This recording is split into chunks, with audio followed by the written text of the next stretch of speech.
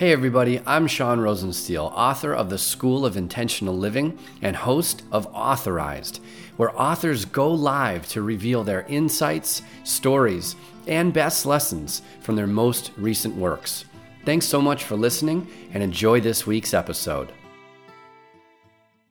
All right, Shona Elliott, thank you for being on the show today. I'm excited to reconnect with you here. Oh, same here, Sean. Thanks so much. Appreciate you having me on. Yeah, you bet. You bet. So you were one of the crazy people like me who decided to publish a book this year, Yeah. right? Who would have thought that we would know all that we know now in terms of what's happening in 2020? Yeah. So your new book, Create Value as a Senior Leader. How's that going? I think it's been out since March. Is that right? Yeah, my publishing path is a bit different than most authors. So with my publisher, we released the Amazon, I released the book on Amazon in March, and I'm currently going through print publication now. So I'll have print available probably later this year and available in bookstores April of 2021. The cycle for bookstore placement is always much longer, which is why I think authors are just going through the Amazon path these days, or through Sure. some type of indie publisher. And then I'll have audio available, I believe, January as well. So it's been interesting because the design allows me to really kind of go heavy with marketing when my book is in bookstores in April. So I have like a couple different campaigns I can do. And with COVID this year, that has been a gift. So it kind of let me have it on Amazon and serve that purpose. And then it will serve different purposes as we hit audio and bookstores in 2021. Awesome. Awesome. So I'm a big fan of creating value, of receiving value. So your title really caught my eye. Can you tell us a little bit about what the book is about, how it came to be? Sure. So prior to writing a book, I had 15 plus years of senior leadership experience, largely in the healthcare setting. I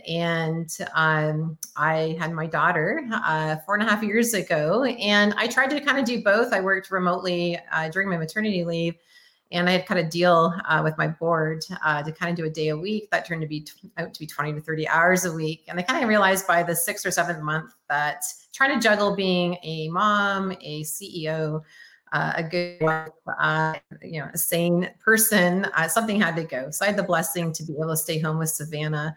And I stepped back from my professional career for a few years. And she started preschool last August. And I had the naive thought that, I have all this time on my hands while she's in school. I want to do something with it. So I decided to write a book. An opportunity landed on my lap almost immediately as she started preschool. And I didn't think I was going to write about being a senior leader or senior leadership. I had another idea or two unrelated to my professional career. And as I was writing my book proposal, I just couldn't help but write it about leadership. It was just in me. It was effortless. And as that developed, I realized I had no choice but to write a book on leadership and senior leadership specifically. So my manuscript was finished in January. I wrote it fairly quickly. The book writing process was effortless. It was the editing processes that I think I struggled with more than the writing itself. And the book was published in March. So it was a very quick process. And the book is really around kind of my views, experience, and also what's in the literature and research around the importance of connecting with employees on the front line and as senior leaders seeing the reality of the working conditions your employees are facing every day as they're providing the service or the product to your clients or customers. And I always found in my career as senior leaders, the more you're wrapped up in your senior leadership role and all the busyness with it, you lose your way with respect to the actual reality of what's happening at the front lines. And so being as connected as you can be while being the senior leader, I think served me well during my career. There's many times I was disconnected. And when you're disconnected from the employees and your customers that you're serving, you're making decisions that you're ending up off mark with or off point, and then you're having to clean it up and spending all that energy doing the cleanup. So I learned some interesting lessons all throughout my career in terms of needing to always find ways to plug in with your employees and see everything for yourself. And I say dispelling with management mythology, the stories we tell ourselves in business meetings all the time. you need to fact check what you're hearing and fact check it through employee perspective and employee voice. So that is the essence of my book. And it was fun to write it from the aspect of being able to always know intuitively what works, and then really kind of doing the deep dive on the literature and the research to kind of validate what I've always known. And at some point in my career, I did my PhD for 3 years, doctorate studies on change management and organizational design and leadership. So I had a lot of exposure to kind of the studies and research, but didn't have the time to really integrate that with application. And I was able to do that in the last 3 or 4 months. So it was a real gift for me. I think it was just kind of helpful from a cathartic point of view to write about it, research it, and kind of put it all together. So it was a good process. That's awesome. So just from hearing you, I can kind of gather assumptions about who the ideal reader might be, but is there a certain size of a business or a certain vertical or industry or in a market that you're targeting with the book? Not particularly. It is a senior leader. And so I have lots of passion and interest in helping frontline managers, and that might be a future book for me. And certainly frontline managers can read it and take away lots from the book that's helpful for them today. And yet my ideal client or reader for the purposes of this book is a senior leader. Senior leaders shape the culture of an organization, and they do so with every decision and every interaction with an employee. And yet they're not connected necessarily all the time. And yet making decisions, assumptions around their business and how employees are treated without that context. And for me, that's the message I'm really wanting them to hear, that there is value to carve out time in your calendar and schedule to connect with employees, and doing so serves what your ultimate organizational goals are. And so kind of connecting the dots for them along the way. So that is my ideal client. And in terms of sector, I think it's applicable to all sectors. There isn't a single organization that doesn't have employees in it, unless you're an employee of one. And so I think it works for big and small. And I believe even with smaller businesses, as I'm working with a couple of CEOs of smaller businesses, the messages in it are almost even more helpful, because there's a lot more face time, a lot more interaction. And if you're not showing up in ways to really hear employee voice, and if you're in the space of assumptions, thinking because it's a small business, what they're feeling, that does as much damage as not being connected as at all. So I think there's some value to small businesses as well as the big, large organizations and corporations. Yeah, it's a great point. It's a great point. So I saw on Amazon, you've got some really awesome positive reviews. Yeah. What have you heard from, what kind of feedback have you had since March as far as your readership, and maybe some insights? Like, I know when I published my book earlier this year, I got some feedback that surprised me, in a good way. Like, oh, I didn't see it from that angle, or I didn't realize that part of the book was valuable in any way. So what sort of feedback have you gotten from some of your readers, and what surprised you about that?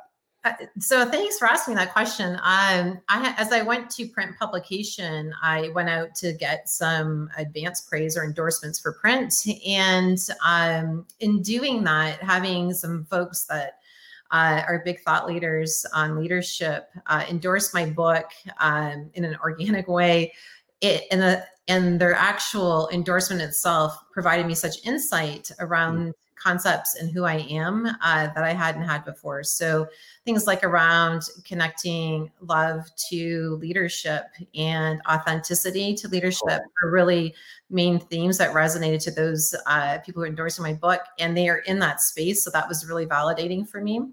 Yeah. And then from readers that have read it, there are just unique things that I had in the book, but didn't think they were salient messages, like practical tips and concepts around doing stay interviews as an example. So a lot of organizations will do exit interviews on the way out to see why the employee left.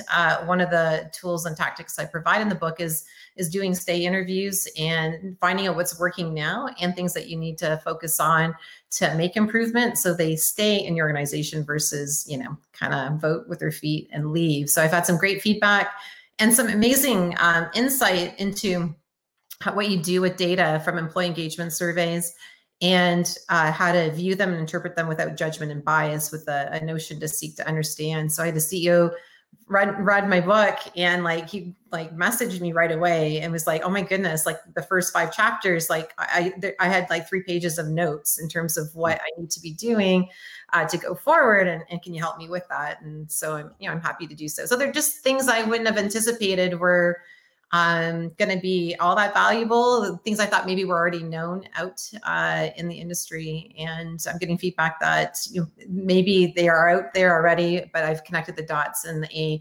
applicability way, or maybe the why you need to do this kind of way. So that's been really helpful for me to hear as well. Yeah. Yeah, it is so helpful because I think for many of us, like we have this unconscious competence, right? Things that come very naturally to us because we've been doing them for so long or whatever else. That outside perspective or that outside feedback helps us kind of shine a light on some of those things that are unknown to us, even though we're so close to it. That's probably why, right? Exactly. That's really cool. So what have you done, if you don't mind me asking, to market the book? So you published the Kindle version back in March.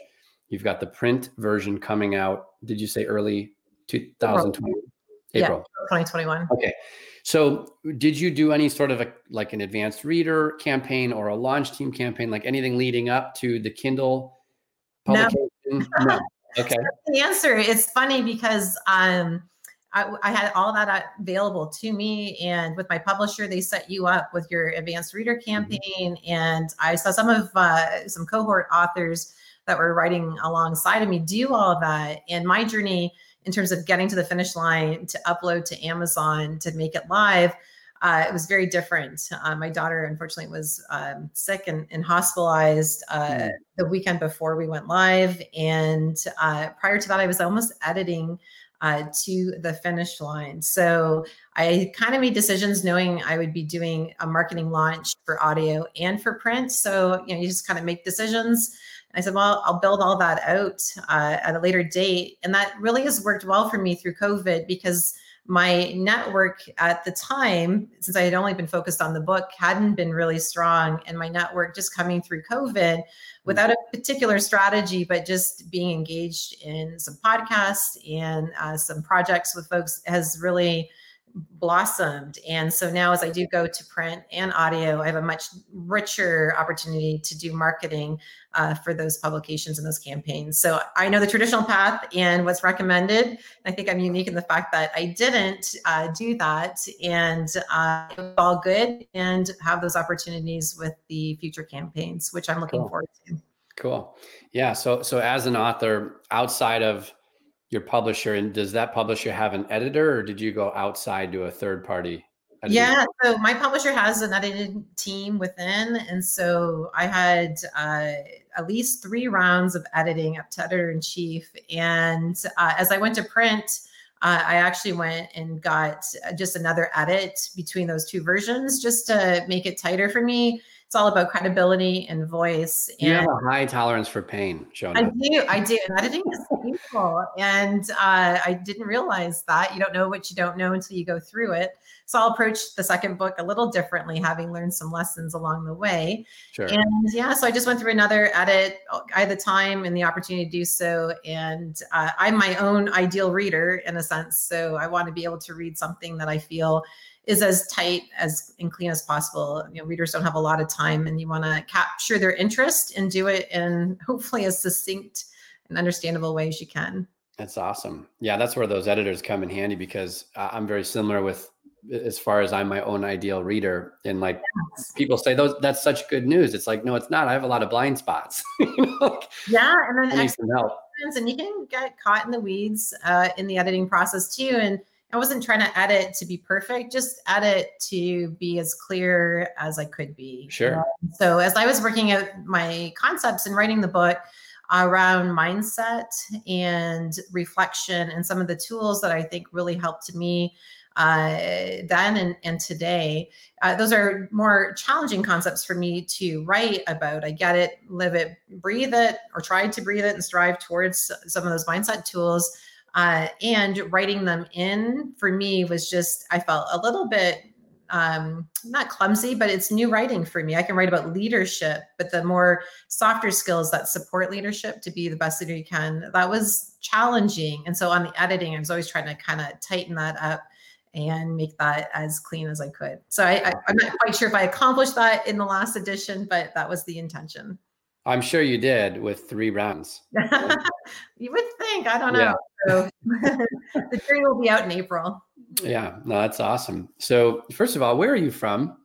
There's an accent. Yes, I'm Canadian, Canadian. and temporarily a little longer than I thought I would be here in Oklahoma. So my family is in Windsor, Ontario, just across the Detroit, Michigan border. They are all there, and it's been a real challenging year. I have not been able to be present because of COVID, and I'm usually up every 5 to 6 weeks, and I haven't seen my family since Christmas. So we are hoping things clear up. Our big challenge is the Canada has a 14-day self-quarantine requirement for anyone that can come in. So my daughter and I are both dual citizens, like Canadian Americans, so we can travel and cross, but then quarantine for 14 days. And doing that with a 4.5-year-old is tough. Not what is ideal for her. But we will see what the end of October brings. And ideally, we'll be there at some point before the holidays. Yeah, that's awesome. Bring your iPad.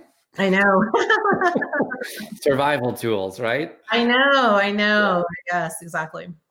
Yeah, interesting. Cool. Okay. So outside of the publisher and the editor, did you have any other help that's worth talking about as far as support or anything like that outside of the publishing company? No, within our publisher, they had lots of great tools and content to consume. And for me, it was so good. And it was Difference Press that I worked with. Angela Loria, who's the kind of owner of that publishing firm, she has tons of content and really helpful wisdom. I didn't really need any support in the writing. So the writing came easy.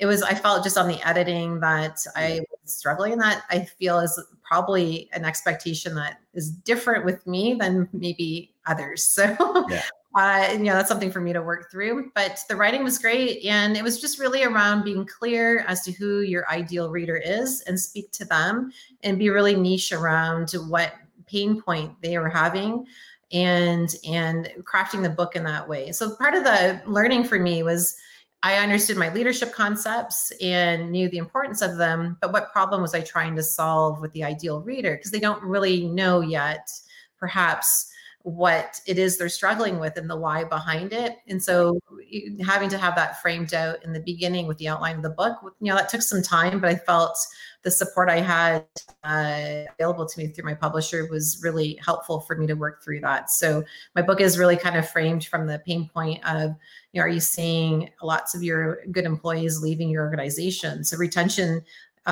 is a challenge in a lot of organizations, either people leaving your own departments, internal transfers, or leaving altogether. And a lot of leaders don't understand the why. So they just think it's money or other issues, and they don't dive deep into that. And so then when you do, you find a lot of opportunity to have that look different. Yeah, I feel like retention and culture, right? Just trying to develop a strong culture. It's tough. Like that's kind of one of those softer but hot topics right now, I find. It is. And people, so you hear leaders talk about, we have a strong culture and we believe in culture, and okay, those are wonderful statements and thoughts. And how do you really understand what your culture is? How do you measure that? Right? Exactly. How that intangible thing. Correct. So, understanding how your employees make decisions and the why they make them, how they interact, those are all elements and outcomes of your culture, good or not so good. And, just saying your culture is strong doesn't really mean it's lived in that same way in your day-to-day interactions from all of your employees and leaders. And so it's hard for senior leaders to really understand that and test that. And there are indicators that help you understand that deeper and better. And one of the indicators I think most leaders know is your retention. They don't understand the multiple layers that really need to be understood to get that true picture of culture. So employee engagement scores are certainly one mechanism, but it's taking a look at all of the things that are important to employees, communication being a really big one. And it's not just doing a video and saying you've communicated with your employees, or you've done, you've written a newsletter or a blog or a memo.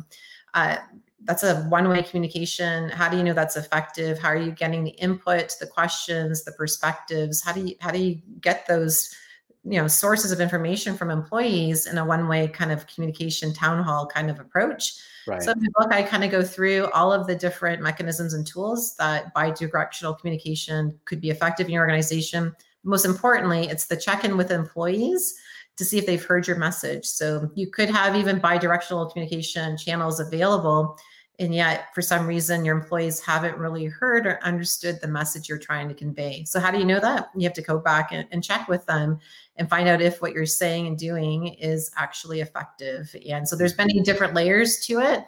And I go through that in my book, and you pick one or two that are your hottest pain points, and focus on those. You can't implement everything, and that isn't the intention, but it's looking through your organizational data and information and really getting a sense as to kind of where your priorities need to be to address the hot spots that you have.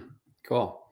So in your experience as it relates to retention issues or culture or communication breakdowns or some of these issues that your book is addressing, like what's the biggest obstacle? What's the biggest challenge or the common issue that you see going on within these organizations?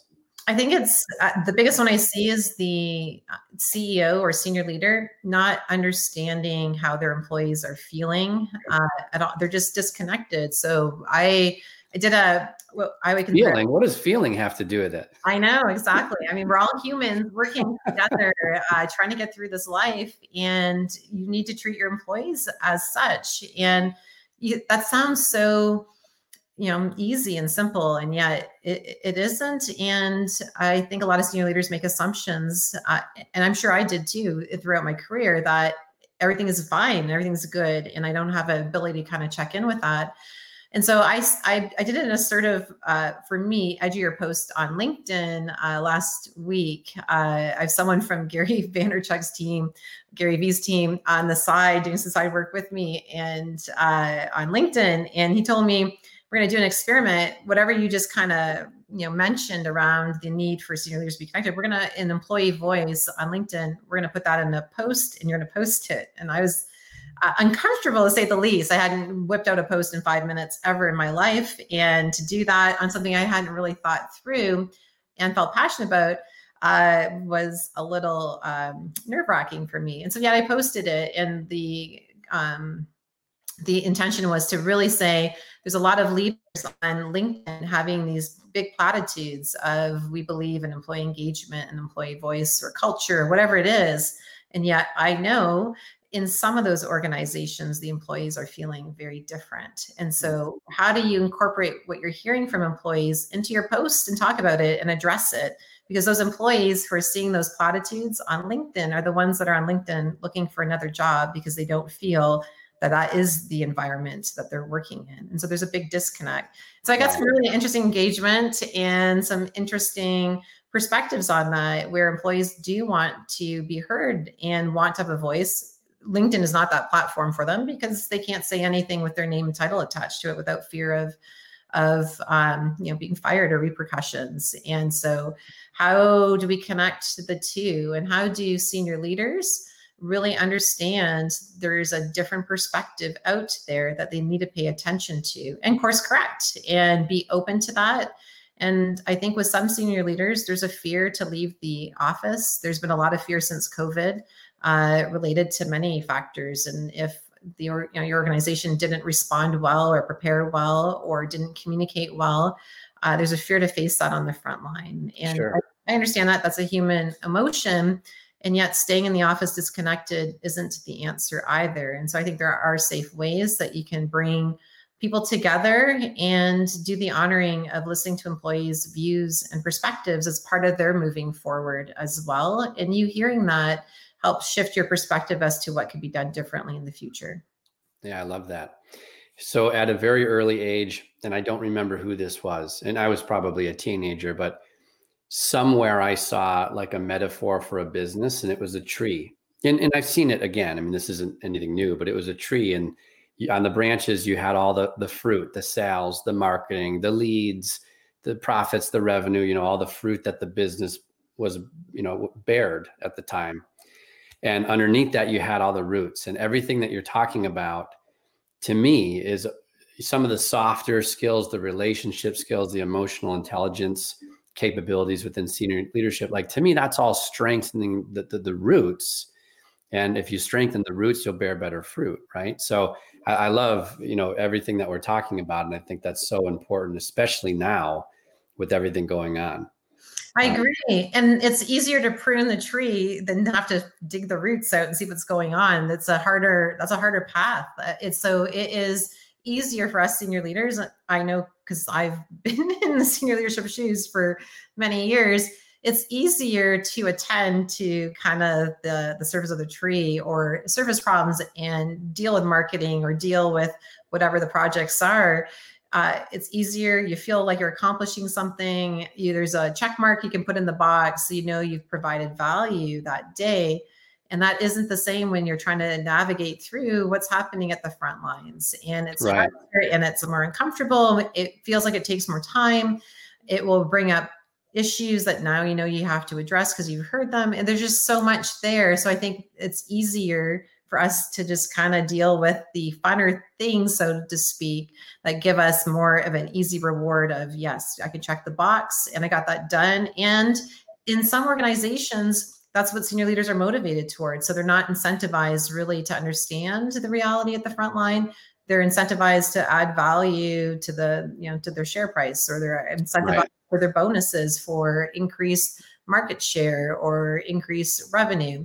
So it's really understanding those drivers, and yet it's your employee base that will deliver on all those goals. So if you want to deliver on X, Y, and Z set from your board or in your bonus, you can't do that without the conditions at the front lines being addressed so that they can do their best work in the best conditions possible. So it's kind of connecting those dots for senior leaders because it is sometimes overwhelming to think, how am I going to continue to engage employees in front of decisions versus just telling them how it's going to be, and how am I going to engage with them and understand them and spend time with them. And I think a lot of the most successful leaders and organizations have found that path and figured out that's where their work is, and that is what they need to do. And so I'm just here to kind of advocate for that as well, based on my own experience of getting it right, and then sometimes not so much. Yeah. And from that, and then backing that up with a lot of research and studies that validate that that is indeed the case.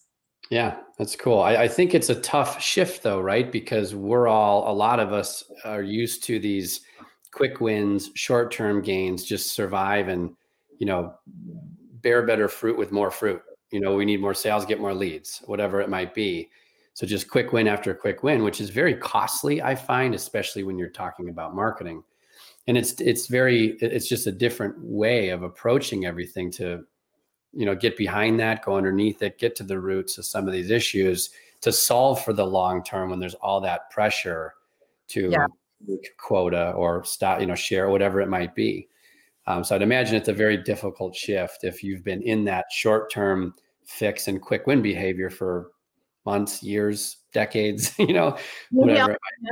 It depends on the leader's journey. That may be all they've been exposed to. And I'm really passionate about setting the expectations from the top, from the board levels. So unfortunately, in a few organizations I've worked at, the dysfunction and toxic cultures started at the board level. And so the board makes decisions, sets expectations for the CEO, and that dictates how the CEO is going to show up and expect things from their senior leadership team. It's what they're going to be focused on. So it's really understanding at the board level how they make decisions on priorities, how they incentivize the CEO, what goals they set for him, and understand the implications of what that is for the front line. And not a lot of boards are really equipped with the knowledge of employee engagement, employee retention, all of the research. So the CEO is going to have to bring in some of those resources for the board so they understand it's just not about shareholder price. It's not about what the profit and losses are. It is a bigger picture. So there's a lot of education that has to happen there as well. Yeah, it makes sense. A lot of what you're talking about reminds me of many years ago, I read a book called The Call to the Customer. And one of the big takeaways that I still remember today is the author was really drilling into the reader that your employees are your best customers. Absolutely. So it kind of starts there. You have to treat your employees like they are the best, most valued customers in the world, because it's what they are. And if Yes. they're treated with respect and treated well, they're going to just simply turn around, role model that behavior right out to the public. For sure. And the example I've been mentioning lately, it's come up in a few other conversations, is it's like asking your nurses and physicians to provide loving, compassionate care at the bedside. When they leave the patient room, it is chaos, dysfunction, toxicity. Right. They're fearful. They don't understand what's happening. They have no knowledge of decisions being made that impact them. So they have to live that and yet interface with patients who need their compassion and their patience as they're going through some really challenging times with their health at that point. So, like, how do you expect to have compassionate care and hit all of your goals related to patient and family-centered care that you and the board set when they're working in chaos, without supplies they need, without trusting the organization has their back or is caring about them as they care for patients? Like, it doesn't really line up to how that could even be possible. So I I love think that that analogy. is, maybe an example to help understand why employees are critical, to build them into all of your decision making in terms of decisions that impact them, and let them have a voice. They see it, live it, experience it. They need to be part of that framework. And the complexity is how do you do that in big organizations? And how, when you're busy yourself as a senior leader, how do you do that? And that's the mindset shift that you're kind of alluding to, when you've always operated and led in a certain way, to have to open your mind up to the possibility that this is the only way to really achieve what you're hoping to from an organizational goal and strategy perspective. Yeah. Yeah. A lot of it's behavior change, which Mm-hmm. we both know is difficult, can Yeah. be difficult, right? Yes, absolutely. We live it every day, always Yeah. trying to improve. Yeah, cool. Okay, so let's talk a little bit about beyond the book here. So the book came out, it's done really well. You got some great reviews. Thanks for sharing all of that insight. That's so valuable. So let's talk about your business. Yes. I'm assuming that the book supports the Oh, I business think you're model, but I don't frozen. want to make any assumptions. So, oh, do we lose you? Oh, back. There we Maybe go. technical difficulties. Okay, so are you back? You good? I'm back. Okay. Cross our fingers, right?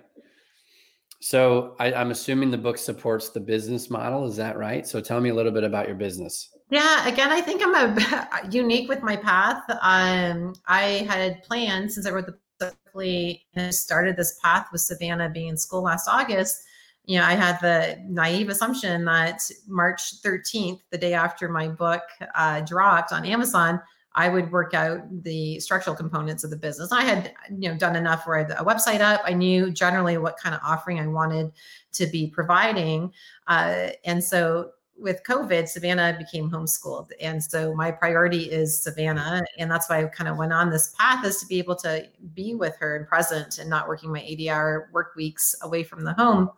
And so I'm kind of like, wow, the first couple of weeks with COVID and her at homeschool, and I'm supposed to be marketing and doing all this stuff, that created a lot of tension inside me to be able to wrestle with that. And I'm in a mentorship group with Marianne Williamson, and I was talking with her about that in April, and she gave me advice that reminded me of what I already knew. It's all in God's timing, or in the universe's timing, whatever you ascribe to. And what will be, will be. My main priority is Savannah, and let the rest of the frenetic energy to get stuff done, let it go. And I'm so grateful for that reminder, because that has been the success of my career. Everything is lined up through, I believe, God or universe's hands. And when I try to go after it, it's never as amazing or beautiful as when it just kind of lines up itself. So with letting that go, as the universe and God provides, amazing things have opened up, not aligned in any type of strategy that would be best practice or I would recommend for an entrepreneur. And yet I've been able to help and provide service to senior leaders that are in need, some teams that have needed help. I'm just about to complete the design and writing of a graduate level course in healthcare leadership for University of Ontario, which is, I would never have anticipated that. And I'm being pulled into like all these new spaces around emotional intelligence and our future from a technology perspective that I hadn't anticipated. Some interesting and magical doors have opened there. And really looking at female leadership in the founding and funding area. So as there are angel investors out there and a lot of groups that are funding female founders, and we have female founders who typically haven't been funded in the past. I think it's only 2.8 or 9% of all funding goes to women. I think that's going to change really quickly. Yeah, I didn't realize that myself. Mm-hmm. And I see now and have had the blessing to interact with some amazing, generous female funders. And I think that statistics is going to change quickly in the right direction. But there's some interesting leadership pieces. So for anyone who's a founder of their own business and is trying to secure funding from funders, there's this interesting dynamic in the choosing of that individual.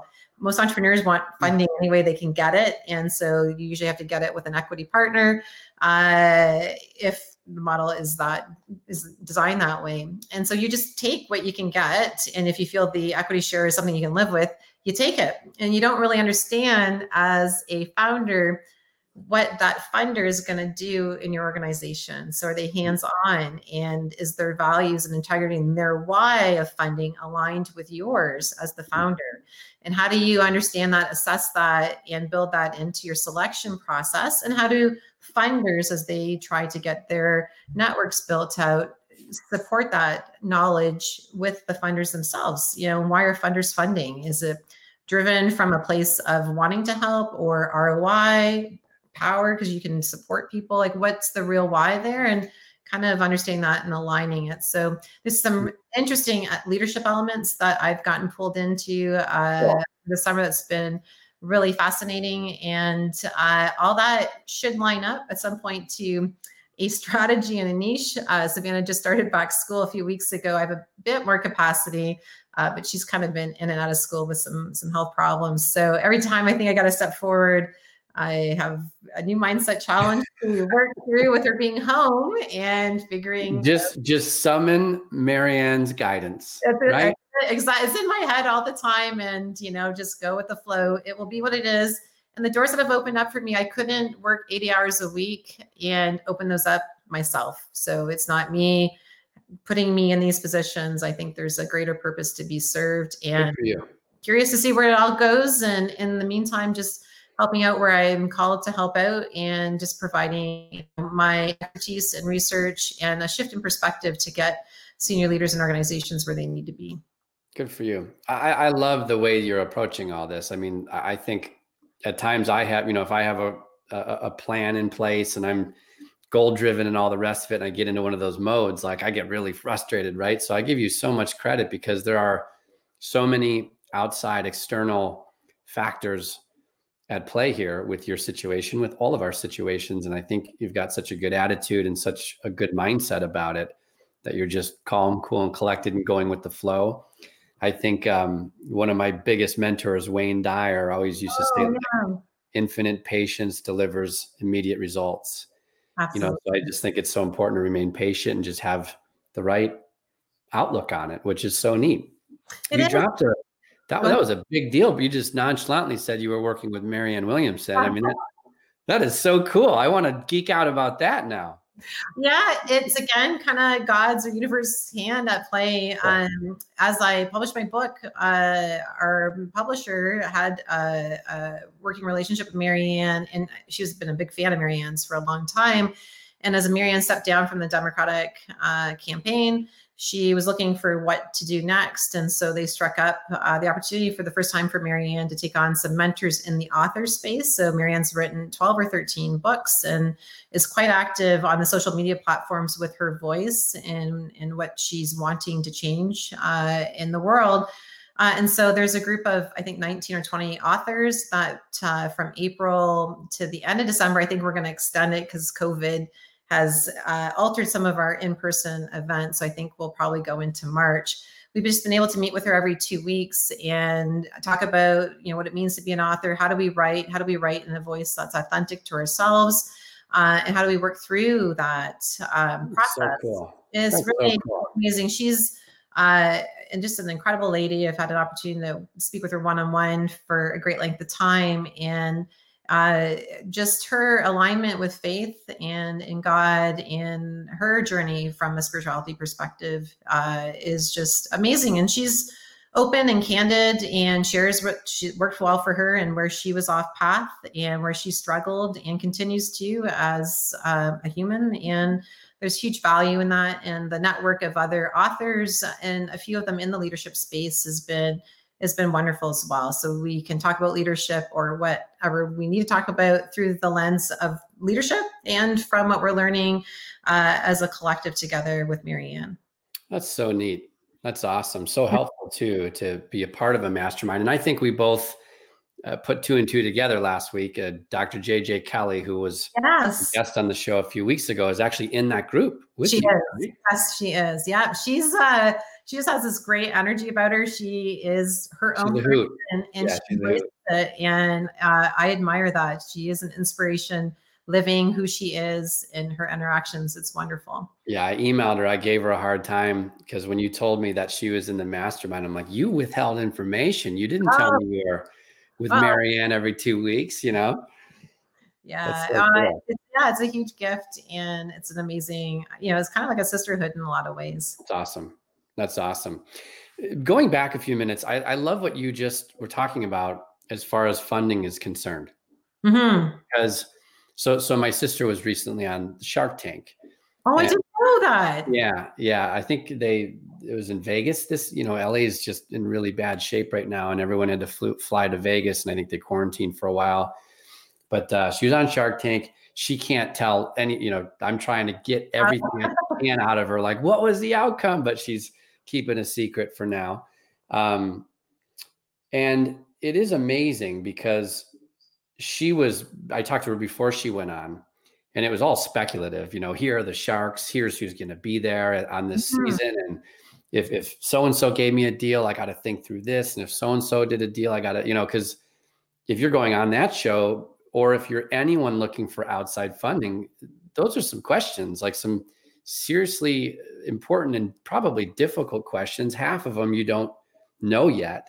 Yes. That's a process you need to go through, because what a bad mistake you can make if you partner up with, someone who isn't aligned with where you want to take things, or, you know what I mean? So I love that you're into that. It's such a unique niche almost. It is. And I'm not sure how I will build all of that out, but I've had a number of interesting conversations, and I've had, a few folks I've been able to support in that space. And it's so critical because founders are just desperate for any capital that they can raise. And so that's your only kind of driver. You're not, and how much equity they'll take if they're going to fund you. So those are kind of the two lenses you're looking through, and you're kind of blind to the rest of it because you need money and you have a great idea and you want to survive. So understanding that in a deeper way from a founder perspective. And I think there's some ownership on the funder side. I had an interesting conversation with an incredible female funder, and she's been a founder as well. And we talked that through a little bit in terms of, how funders show up in their leadership style, what they look for in their approach, and how do you assess both things. So it's like a dating, it's a relationship. And so building all that into these pitch summits, I think is really critical. So she's hosting her pitch summit in May, her first one for female founders in San Diego. And I did a podcast interview with her yesterday, and we had a lot of interesting conversations on the front and back end as to how that could, look and be built out. And she gets it. She's an amazing people person, understands the value of connection with employees and understanding their why at the workplace. And she's all about seeing things herself, very visual. And so she gets it intuitively. Like, I wouldn't have any questions with her in that space, but yet I hear horror stories of other founders really wasting years because they've gotten bad advice, bad direction, bad coaching, and in a way that the relationship didn't allow them to push back and say, hey, I hear where you're coming from, understand the bigger context, and let's try to figure this out together. Wow. kind of felt intimidated. They didn't want to risk the relationship, don't want to risk the capital. They had the imposter syndrome, like, I don't know anything. They know everything. They've been successful, which are all natural. And it's the unpacking of that. So I think there's so much focus on what the ROI is going to be, the valuation of the company, terminal value, when do people want to exit? Like, there's so much focus on all of those things, the revenue stream and your capacity to live up to that.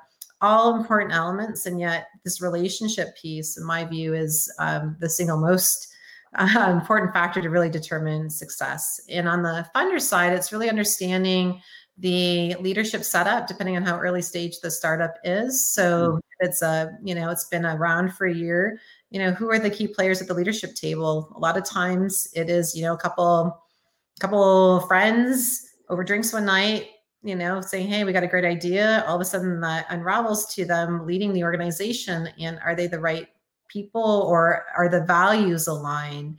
And, we all know about kind of fit for culture in organizations. And that is as key as ever at the startup. And usually startup doesn't happen by saying, hey, are you a fit for the culture of an organization? We haven't started yet. Right. So how do you assess that? And then, you're 6 months in, you've both invested your own money, you kind of bootstrapped it.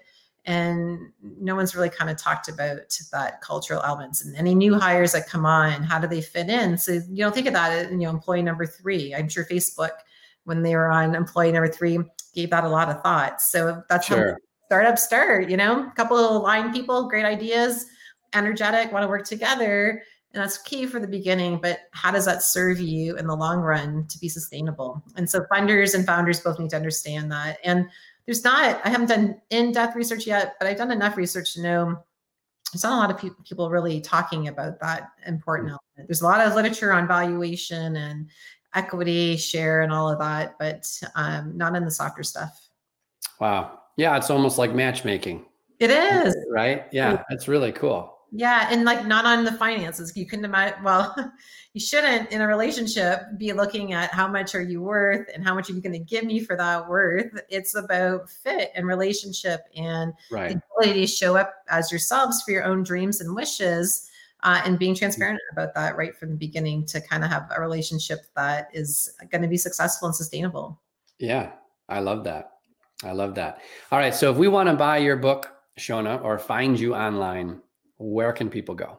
Sure. My book's on Amazon and the link is on my website. So if you go to Shona Elliott, ShonaElliott.org, you'll find my information there. My social handles are connected there. I'm only really active at the moment on LinkedIn, and I will eventually, with a bit of capacity, build out my social media postings on the platforms. But right now, if you do want to find me in an active space, LinkedIn is been my go-to place. So that'll look different soon enough, but my website has all my information and you can get a copy of my book through there. And I've also offered strategy sessions for folks that want to kind of talk about challenges, and I can provide some support that way as well. Awesome. Cool. So based on our conversation here today, what is one piece of wisdom you can bestow on our listeners and viewers today?